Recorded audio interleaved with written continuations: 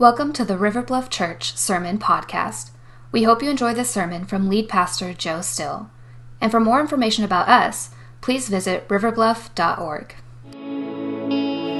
Pray with me this morning. Jesus, we've come, gathered in your name. We've come to turn our eyes away from the cares of this world, to turn our eyes on you. And there's nothing else that we know to say greater than Jesus, we love you. We love you, Lord Jesus. We're grateful that you first loved us and drew us to yourself, but oh, how we love you.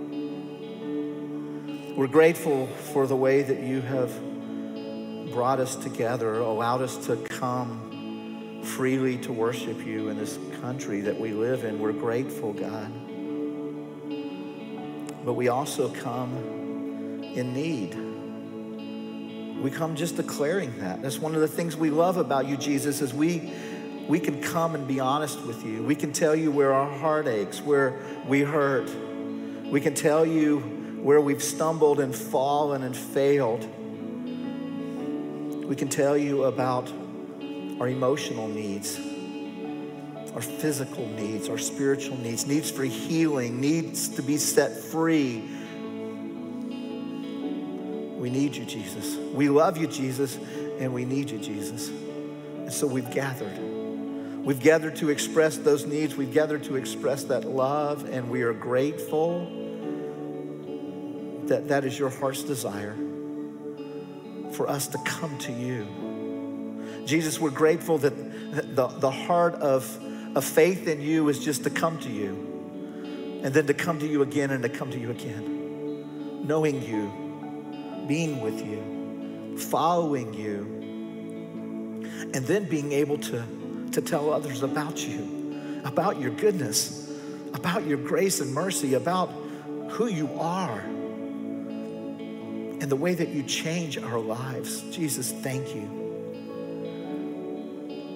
We gather in your people and we say, Jesus, we love you. It's in your name we pray.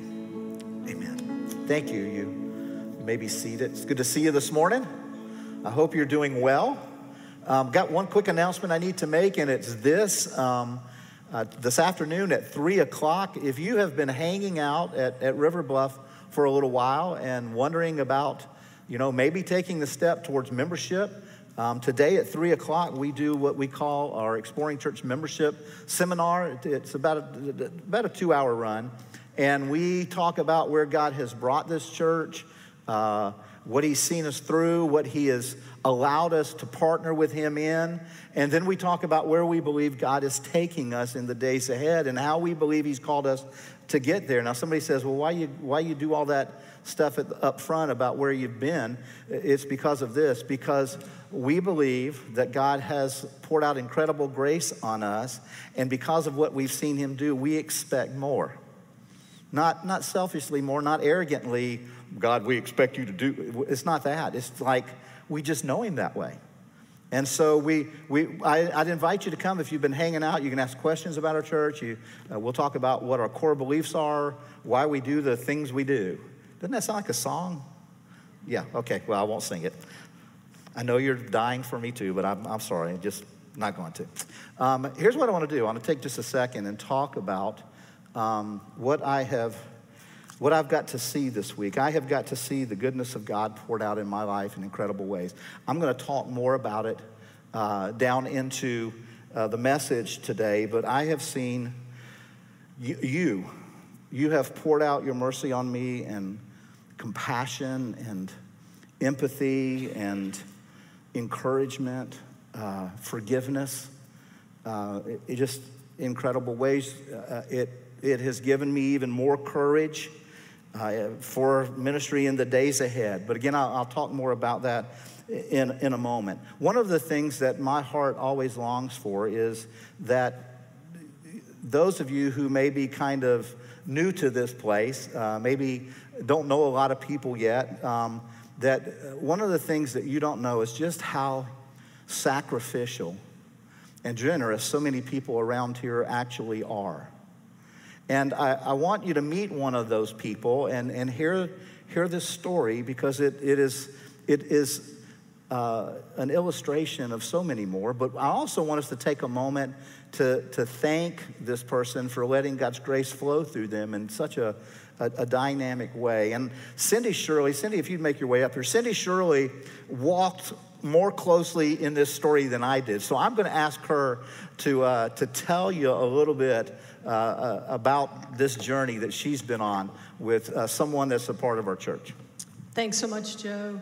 So when we started the counseling center 11 years ago, it was apparent to me, as somebody who had really done counseling in the Christian realm all of my professional life, that we needed some folks that would join our team and that I could look for counsel from, who had a bigger array of experiences in counseling. And so I called on one of our elders at the time. His name's Tom Lynch, and I'm going to have Tom start heading up here too, and said, hey, Tom, will you just come and talk with me as we're starting the counseling center? I need some input. And really, that's all I was asking for, was a little input. And Tom and I sat in one of the offices even before we opened, and we talked about kind of the array of people we may get. Tom he had retired twice at that point. He had retired from the Navy, right? Yep. And then he had retired from Palmetto Behavioral Health, where he was a wing director,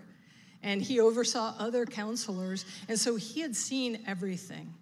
And I asked Tom, what do we need to be prepared for? And we had this just fabulous talk about leadership and what we needed to be able to address when it came to taking insurance and the kinds of people that we would see. And I just valued that input so much.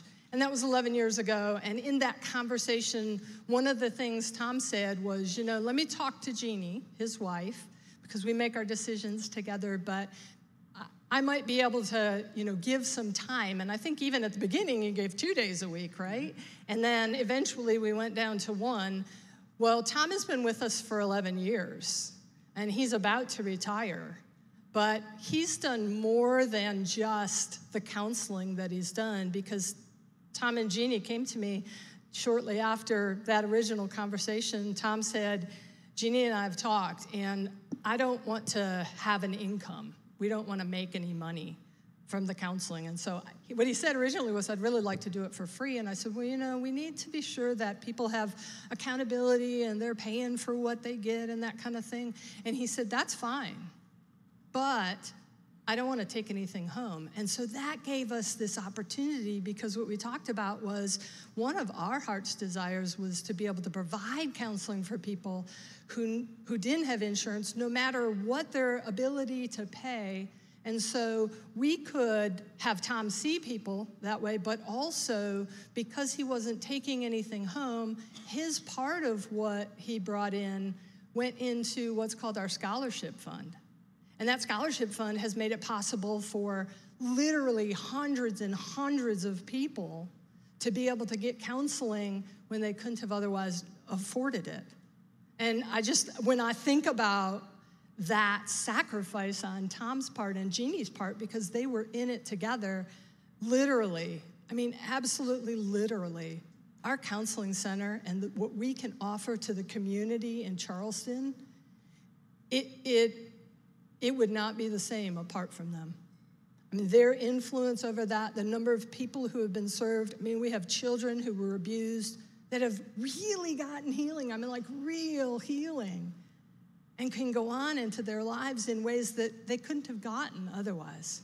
Marriages that were saved, not just from Tom's counsel. However, he was my go-to guy whenever we had somebody that I was like, I don't know what to do here. Tom had so much experience that he could help them. And so this is just our way of saying to you, Tom, and to you, Jeannie, thank you so much. We would not be who we are apart from you. And we're sorry to see you go, but we thank you for everything you've done. And I'll just say one more thing, and that is that I really thought we were going to lose time before now, because when we had to go to virtual, I thought, no, he's just going to say I'm done. But he didn't. And so for 17 months, he's been doing virtual counseling as well. So thank you both. Thank you both so very, very much. We love you. Mine too.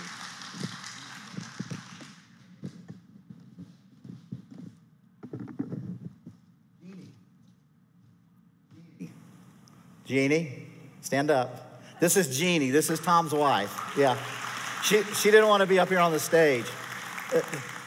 This is a demonstration of sacrifice, of surrender to the work of God, not wanting to gain credit or notoriety or financial gain from it, and just gave so generously for so long. And that's one story. There are so many others.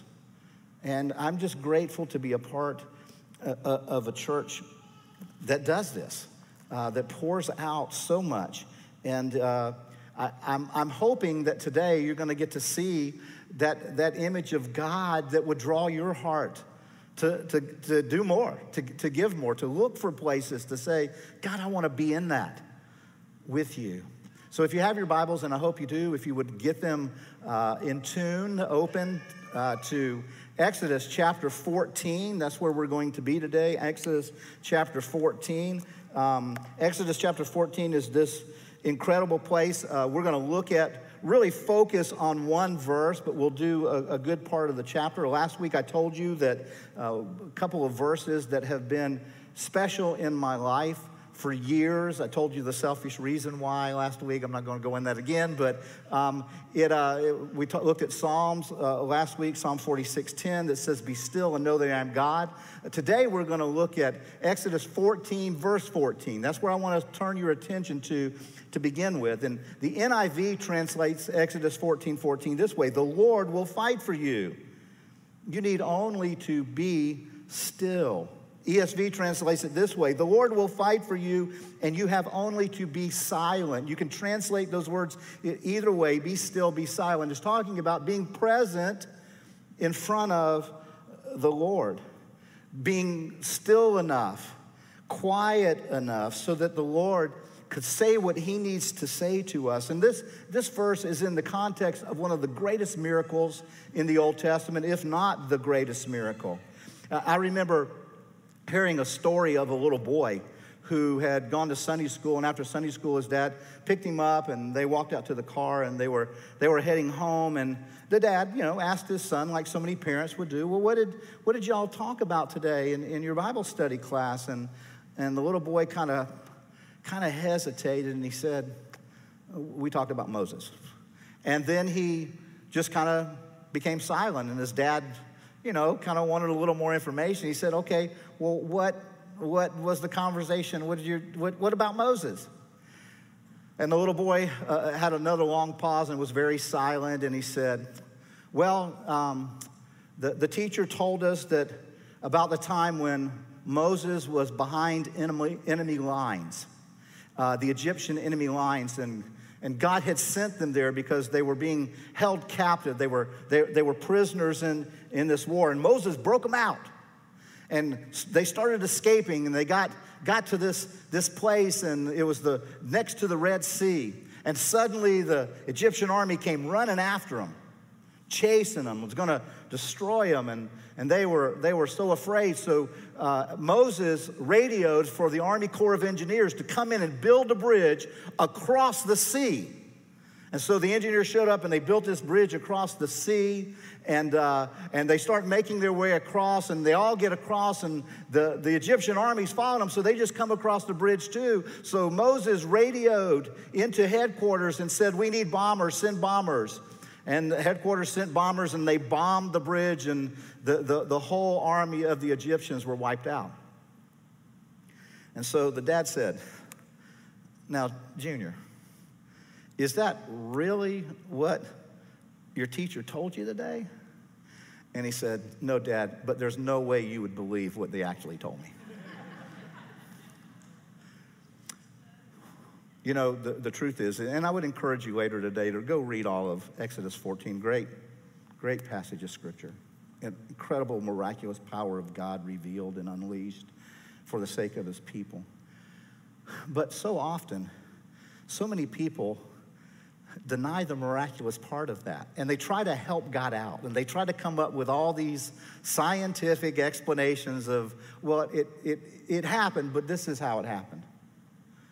And I just quite frankly feel sorry for people who cannot accept that the God who spoke creation into existence, set the natural orders of law at work in the world and the universe that we live in, could not, when it was necessary, say, I want to change those laws for just a moment and accomplish my good pleasure, my purpose. That's what a miracle is. God setting aside the laws he established to accomplish a specific work that he wants to do. And God wants to do that for his people at times. And he does that in what we look at today, Exodus chapter 14. And what I want to do this morning is I want to read portions of it and stop and kind of talk about it, make some observations, and then press on. Exodus chapter 14, starting in verse 1. Then the Lord said to Moses, tell the people of Israel to turn back and encamp in front of Pi-hahiroth, between Migdal and the sea, in front of Baal-zephon. You shall encamp facing it by the sea. And so I hope you notice what it said. They had to turn back. So they were heading away from Egypt, and God said, no, turn around and head back towards Egypt and put yourself up here by the Red Sea. Verse 3. He goes on to say, for Pharaoh will say of the people of Israel, they are wandering in the land. The wilderness has shut them in. And God said, I will harden Pharaoh's heart, and he will pursue them. And I will get glory over Pharaoh and all his host, and the Egyptians shall know that I am the Lord. And it says the people of God did so. They followed. Moses gave the instructions, and they followed. Now, here's what I want you to see that I observe real quickly out of this account is this. God is never surprised when you need him to fight for you. He's going to fight for the people here soon, but he's never surprised at that because he wants you to see his glory. He wants you to see how incredible he is. He wants you to know his heart for you. He wants you to know the power that he has. He's never surprised. See, God had been at work setting his people free. And Pharaoh had publicly mocked the Lord over and over again. That's what the 10 plagues were about. And after each one, Pharaoh would mock the Lord again. And the Bible says that you will not mock God and get away with it. That God is going to deal with that. And so God will not leave Egypt without them seeing his glory. In the mind of every Egyptian, in the mind of Pharaoh, they will know that there is no God like the God of Abraham, Isaac, and Jacob, the God of the Israelite people. But God was also at work in his people, in their presence. He was preparing them for the days ahead when they would have to engage in battles that they were going to face. And God wanted to display his power, his might, his glory, so that the people would know that he was with them, that he was this kind of God. See, God, your Father, wants you to know him that way. So you will put your trust in him. If you've trusted his Son for your salvation, he wants you to know that you can trust him in the here and now, that he will fight battles for you. That's what God wants to do. And he's given us his word so that we can believe that he's true, that he's done this, that he's faithful, so that we could then be still in his presence, so that we could see him fight for us. Just in those moments when you feel like you were backed into a corner, your back's against the wall, one of the things that God has said he will do is he will fight for you. And I've seen him do that.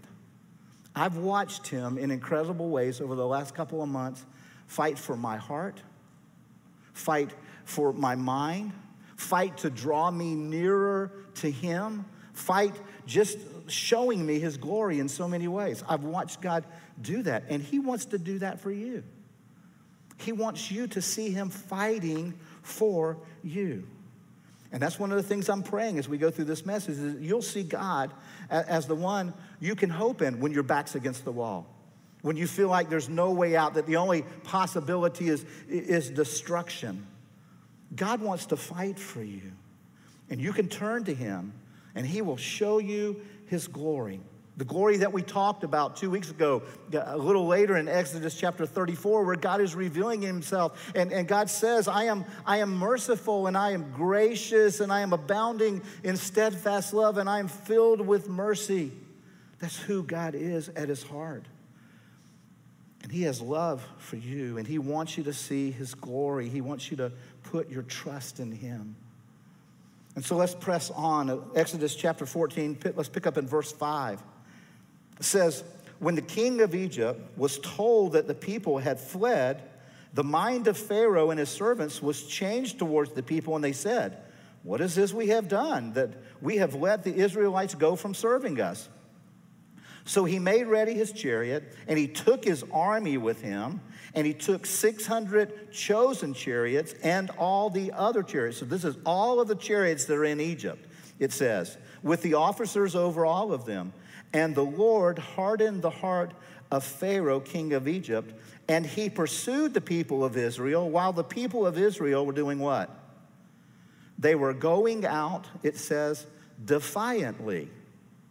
Now that's an interesting concept, that the people of Israel at this point, they were still moving out of Egypt when God hardened Pharaoh's heart, and it says they were going out defiantly. That's this.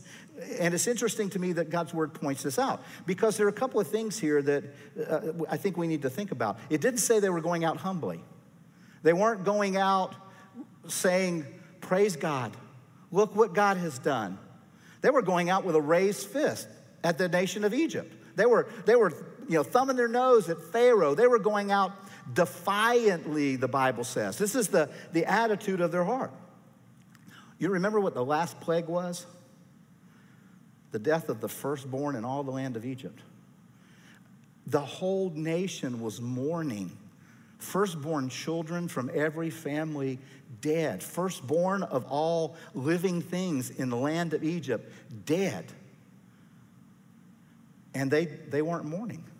They didn't care about the sorrow, the grief, the pain that so many of these people were in. They were going out defiantly. Friends, one of the things that I see in this is a mocking attitude. I just imagine them mocking, acting somehow as if they had done something to secure their freedom, when they had really done nothing. It all had been the grace of God through his marvelous power. And friends, that leads me to a second insight, observation, out of my own life experience and out of this scripture. One of the things is this that I observe is our need for God's intervention, our need for God to come and fight for us often comes when we think we've had a victory, when we think we've won out of our own fleshly means. When we think somehow through my own ingenuity, through my own understanding, through my own power, I've handled this, that's a sure sign that God's going to need to do some fighting for you soon. When pride comes in, and I told you about God dealing with me on the pride issue last week. I shared that with you, and I'm not going to unpack it all again. But one of the things that's true is when pride sets in, it will not be long before there's a fall. Proverbs 16:18 tells us that pride goes before destruction. It comes before a fall. And I shared with you that was something that God brought me through. And I wasn't one of those who would ask for help. And God said it's because of pride, and I've committed to do that. And some of our staff are already tired of me asking them for more help from this past week. And I'm gonna keep asking for help. I made a commitment publicly to do that, and I'm gonna keep doing it. I'm gonna do it right now. And I'm taking a little bit of a risk because the help that I'm going to ask you for may feel a little controversial to you. Some of you know this, some of you don't, but our students ministry got back from Fuge camp they got back yesterday. And One of the things that occurred, they've had some great experiences with the Lord. I haven't heard all of them, but I've been told just some wonderful things that God has done. But while at camp on Friday, the leaders of the camp notified our leadership and all leaders of every church that was there that a student had tested positive for COVID on Friday. And they had one more day. They would be packing up and leaving Saturday. And so what they promised to do was they were going to do contact tracing of this student. And if that student had been in contact with any students in the other churches, those church leaders would be notified. Well, our church leaders did not get notified. So it was assumed that none of our kids had been in contact with this particular person from this other church. And so the next day comes, and one of our students is not feeling well.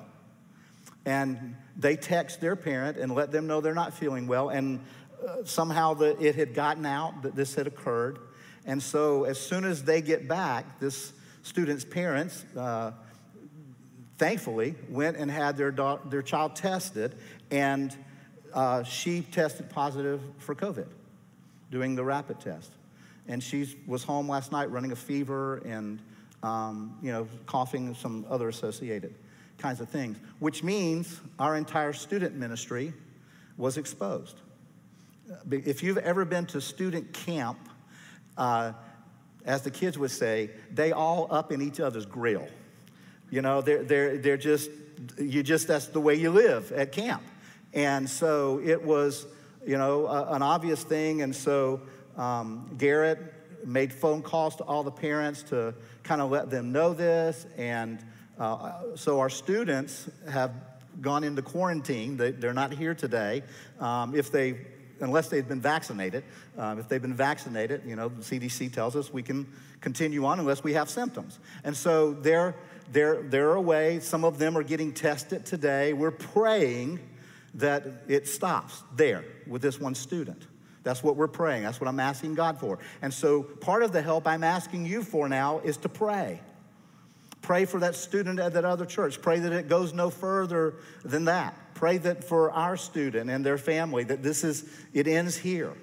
Just pray for that. But I'm going to go a little bit further, and I'm going to ask for your help one more way. I'm going to ask you to pray for something else, about something else. And I'm going to ask you to pray, if you have chosen to this point not to be vaccinated, I'm going to ask you to go back to the Lord again and pray and ask God, is this something I should do? Not necessarily for yourself, but maybe for somebody else. Now, I get that this is a personal decision, and so that's not why I'm asking you to go get vaccinated. I'm asking you to pray, to seek the Lord in this. Not news, the Lord.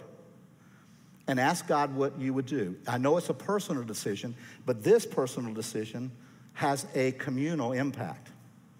It has a communal impact. So I'm just going to ask you to pray. Pray for our student. Pray for our other students and families. And ask the Lord about this matter. Because I need your help taking care of our family here. And our children cannot be vaccinated yet. They just can't.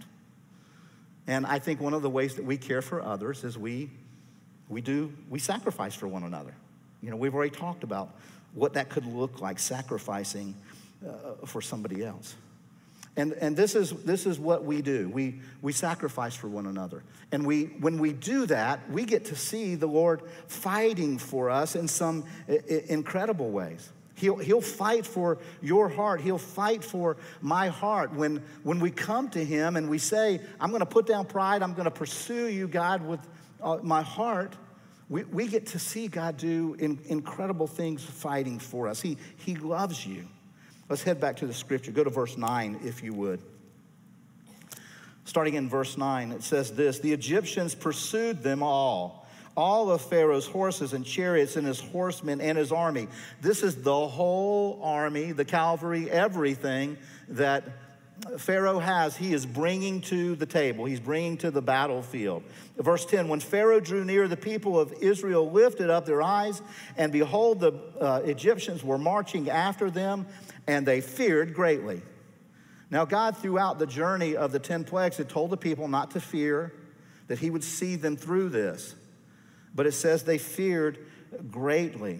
And so it says, and the people cried out to the Lord. Now, one of the observations, one of the things I take away as I study this, as I read it, is this. God had on multiple occasions told them, don't be afraid. But they got afraid. Now, here's the truth about our God. God will fight for you even when you give in to fear. Because you give in to fear about something doesn't negate God's plan to fight for you. He's in it for you. He loves you. He is not going to deny you or reject you because your heart may give in to fear. The scriptures replete with God's call for his people not to be afraid. But God is a loving, compassionate Father. Were any of you scared of the dark as a kid? Are any of you still scared? Okay. Did you ever have one of those nights as a kid that you thought something might be under your bed or in your closet? What does a loving father do in a moment like that? Go to sleep. No. A loving, compassionate father goes in and does an under the bed check with a flashlight and shows the child, nothing under here. Opens the closet. Takes everything out if you have to. Because that dad is more interested in the heart of that child and wants them to see. See, that's God your Father. He is going to fight for you. Even though he said don't be afraid. He doesn't want you to be afraid for you. But if you are, he's still going to fight for you. He has that compassionate heart. They were afraid, but they still got to see the glory of God manifested powerfully in their presence that day as the Lord fought for them. God doesn't hold those things back. In Jeremiah chapter 1, the Lord says, do not be afraid of anyone, for I will be with you to deliver you, the Lord declares. Over and over again, God says, I'm going to fight for you. You don't have to be afraid. But fear sets into our hearts sometimes. But that will not stop your loving Father fighting for you. Jump back into our biblical account here, verse 11. It says, so they've cried out to God in verse 10, and then it says, and they said to Moses, is it because there were no graves in Egypt that you have taken us away to die in the wilderness? Now, who had delivered them from Pharaoh? Not Moses. God had. God had done that. But who are they blaming now? They've just cried out to God. Now they're blaming Moses. It goes on. What have you done to us in bringing us out of Egypt? Is not this what we said to you in Egypt? Leave us alone that we may serve the Egyptians. They're thinking, oh man, it was so great back there in Egypt. We loved being slaves. It was such a marvelous thing. Keep going. It says, for it would have been better for us to serve the Egyptians than to die in the wilderness. Friends, one of the things that I observe here and I've observed in life is this. Though God will fight for you, there will be times people might turn on you. People will turn on you. Are y'all familiar with the song, Haters Gotta Hate? People will. Friends, you may not know this about yourself, and you may not know about me, but it's true for all of us. We're fickle. We're just all fickle at times. That's just the truth about us. But we need not live in fear of fickle people. Look at this passage out of Psalms 118. David was surrounded at times by fickle people, but he understood that it's about the Lord. He says, the Lord is on my side, I will not fear. And then there's this incredible question, for what can man do to me? When it comes down to it ultimately, what can somebody else do to me? He goes on to say, the Lord is on my side as my helper. He's talking about one day, I shall look in triumph for those who hate me. And in our account today, Moses doesn't falter. He had been with the Lord. He had heard from the Lord. He had witnessed the Lord's awesome power through the 10 plagues. Moses had been still and silent before the Lord on that mountain that day when that bush burned and would not be consumed, and he would hear the Lord speak to him out of it. And Moses' life was forever changed. Moses had heard God, and so he would not be deterred by fickle people, and he would deal with these fickle people for a long time to come. But he would worship the Lord, and he knew that the Lord was unchanging. The Lord wasn't going to change his mind because of a few fickle people. The New Testament writer of Hebrews tells us this too about God. He says, God has said, I'll never leave you, I'll never forsake you. So we can say with confidence, the Lord is my helper, I will not be afraid. What can man do to me? He's quoting David. He's quoting the Old Testament.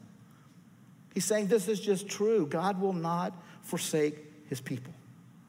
Okay, back to our narrative here. Let's go to verse 13. It says, and Moses said to the people, fear not.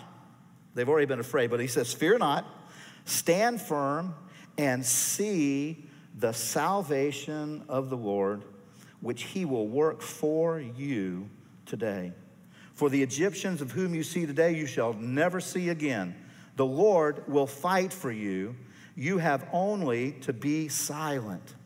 The Lord is going to fight for you. One of the things that God wants you to know as to why he will fight for you is because God has this purpose of your salvation in mind at all times. God fights for you because God wants to save you. It's his purpose. The salvation of his people, the redemption of his people, the heart of his people, that's on the heart of God. When Jesus came and came to do his purpose of salvation, Jesus declared his mission statement, his purpose statement in John chapter 19. He said, the Son of Man came to do what? To seek and to save the lost. It was for the sake of salvation that Jesus says he came. Many of you know, this isn't going to come up on the screen, you know John 3:16. For God so loved the world that he gave his only begotten Son, that whosoever believes in him should not perish but have everlasting life. Verse 17 goes on to say, for God did not send his Son into the world to condemn the world, but that the world through him might be saved. God has purposed to save his people. David knew that about God because he had sat still in the presence of God so many times out in the wilderness.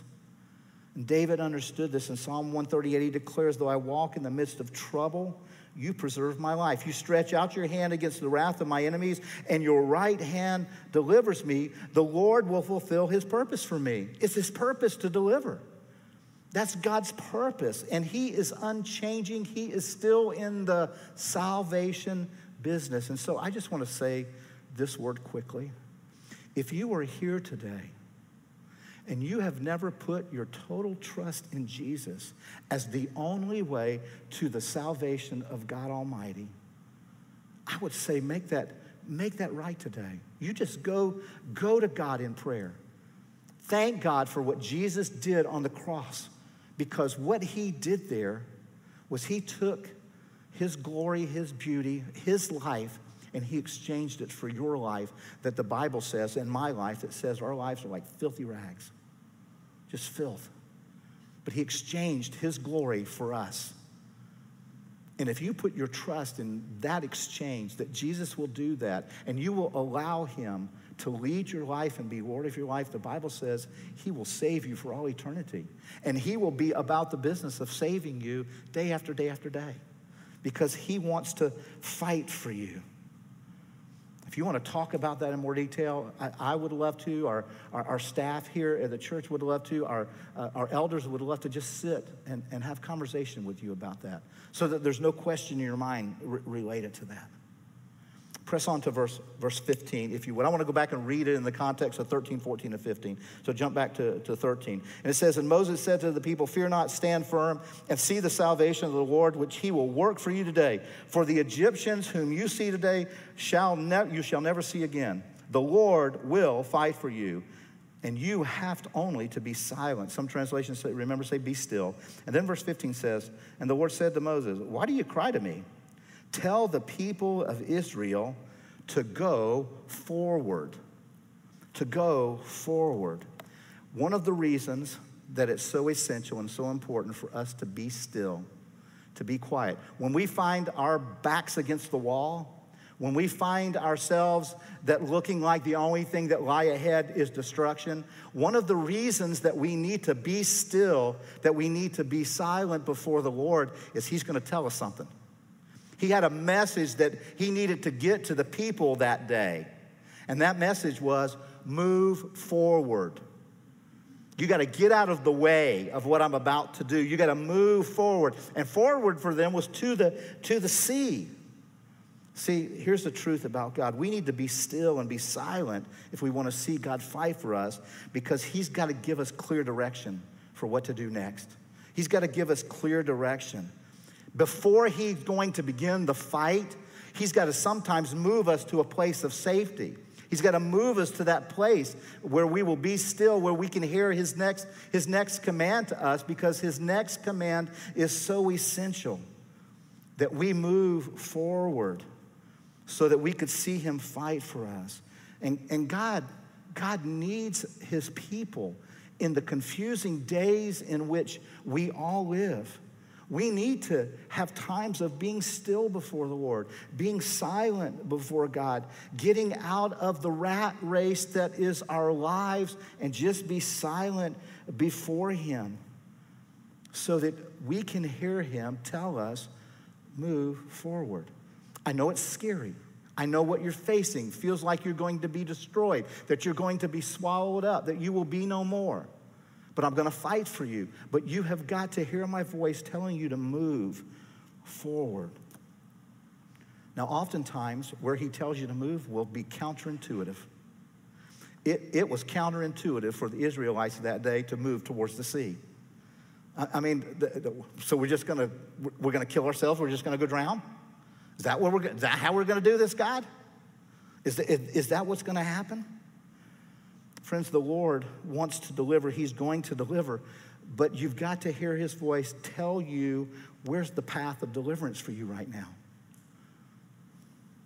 You know, this book is filled with paths of deliverance. Confession is a path of deliverance. Confess your sins to one another that you might be healed. Confession is a path of deliverance. Forgiveness, both giving it, extending it, and receiving it, is a path of deliverance. Mercy for even one's enemies is a path of deliverance. Generosity, sacrifice are paths in the kingdom of God for you to get to see him fight for you. But will you hear his voice say, I need you to walk this path. I know it's counterintuitive. I know it doesn't make sense to you right now. But here's how you're going to get to see me fight for you. You're going to get to see my power, my glory displayed. And this wasn't the last time God had to do that for his people, Israel. They were about to cross into the promised land. But fear once again set in their hearts. And in Deuteronomy chapter 1, God said this in verse 26. You would not go up, but you rebelled against the command of the Lord your God. God commanded them again to go forward. Go up. But they hadn't listened to him. They were too distracted by the giants in the land. And so they wouldn't go. God says, I'm going to fight for you. The Lord himself, I'm going to fight for you, he tells them. But you got to go up. But see, they weren't listening. They wouldn't do this counterintuitive thing. They were too busy with all the concerns. Friends, this is who God is. This is your God. This is who God wants to be for you. Because of that, I want to close with just two kind of reflections that I've done since my time back, really. But even while I was away on sabbatical, two things that I see and I know about our God. The first one is this. We need to know that we know that we know that Jesus is always fighting for us every moment. Every moment Jesus is fighting for us. Romans chapter 8, Paul writes these words. He says, who shall bring any charge against God elect? It is God who justifies. Who is it to condemn? Christ Jesus is the one who died, and more than that, who was raised, who is at the right hand of God, who indeed is doing what? Interceding for us. And the language there is continuously interceding. He's interceding in the throne room of God, what's called the throne of grace. He's interceding. Look what the writer of Hebrews writes, Hebrews chapter 7. But Jesus lives forever, so he serves as a priest forever. That is why he is always able to save those who come to God through him. He can do this because he always lives and intercedes for them. Friends, when you blow it, when you blow it, when you lose the battle of sin in your life, when you lose that, Jesus looks at the Father, and what Jesus says is, "Yeah, that's one of mine. They've trusted me. They're mine. They belong to me. They're my bride. Yeah, they blew it and botched it." And friends, please understand this. Jesus is not interceding before the Father because God forgot that. He didn't get senile. Jesus, it's not like he's got to remind God because God's angry with you. That's a lie. What Jesus, I believe, is doing is just celebrating. They're one of mine. They're one of mine. I love them. Yeah, they bumble and stumble, but they're mine. God, I'm just excited about them. I'm excited about what can be and what will be. In his book, ever since I've come back, I've commended this one book to you multiple times, Gentle and Lowly, by Dane Ortland. And I love the way he points out something about the heart of Jesus. And let me read it to you.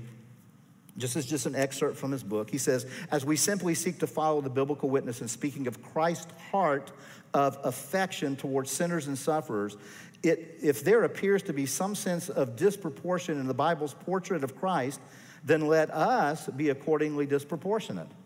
It's better to be biblical than artificially balanced." He goes on to say, "And if the actions of Jesus are reflective of who he most deeply is, we cannot avoid the conclusion that it is the very fallenness which he came to undo that is most irresistibly attractive to him. This is deeper than just saying Jesus is loving or merciful or gracious.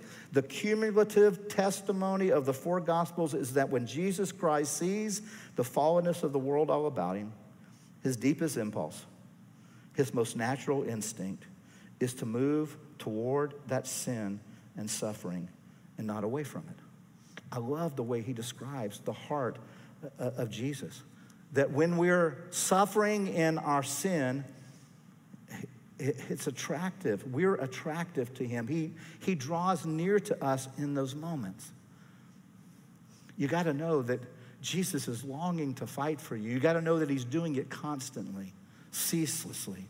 Last reflection is this, is that the Lord is going to fight for us. And here's a clear New Testament biblical truth about this fight. We have the opportunity to partner with God to fight for one another. We have this opportunity to fight for one another with God. Look at Galatians chapter 6. Paul writes, "Dear brothers and sisters, if another believer is overcome by some sin, you who are godly should gently and humbly help that person back onto the right path. Share each other's burdens, and in this way, you obey the law of Christ, that law of love." He writes to the Corinthians, he says this, "Blessed be the God and Father of our Lord Jesus Christ, the Father of mercies and God of all comfort, who comforts us in all our afflictions, so that we will be able to comfort those who are in any affliction with the comfort with which we ourselves have been comforted by God." We're all afflicted. We all battle our sin. And God has comforted us so that we could turn and comfort others. Peter writes these words, "Each one should use whatever gift he has received to serve others, faithfully administering God's grace." I shared with you last week from my own personal struggles. And I have seen God fight for me. I have seen the Lord Jesus fight for me. And I've seen people partner with him in that fight for me. That pastor that I wrote to, that I confessed to, that I sought to make amends to, He spoke encouragement over me. He blessed me. He poured out compassion on me. He was generous to me. I saw God fighting for me there, and it encouraged me, and it gave me strength. And it gave me enough strength to say to our elders, here's the truth about me. And I got to see God fight for me and them partner with God. And they loved me, and they poured out mercy on me and compassion on me to redeem me, to setting about to restore me, correcting me, of course, but loving me, lavishing grace on me. I saw God fight for me, and my brothers and sisters partner with him. And it gave me the courage and strength to be able to pour that out to you last week and to confess it to you. And I've seen God fight for me this week. And I've seen many of you partner with me, with him, and pour out your love and words of affirmation and compassion. And it's still taking place this day. Your great grace, you partnered with God. And it has strengthened me for the days ahead. And I am more encouraged about ministry in the days ahead than I have been in a long, long time. I've been renewed. I've been revived. And I'm grateful to get to continue to fight the good fight that God is in for all of us, for you. And partner with him in those battles, with you and for you. See, it's a great battle. And the greatest weapon that we have is the grace of God. The revealed truth of God, which tells us that our God is filled with mercy. He is gracious. He is steadfast and true. He forgives our iniquities. This is who God is. It is the gospel message of Jesus. He's going to fight for you. He's going to fight battles for you. So how are you going to fight them? Let's pray.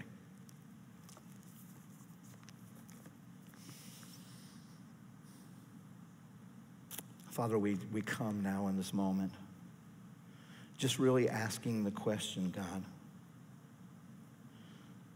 are we going to step into, for our own lives, are we going to step into whatever it is, wherever you're calling us to move? If we will get still and listen, where are you calling us to move, so that we will get to see you fight for us, for our hearts, for our minds, for our souls, God. I don't know where you feel like your back is against the wall. I don't know where you feel like that just around the corner is your destruction.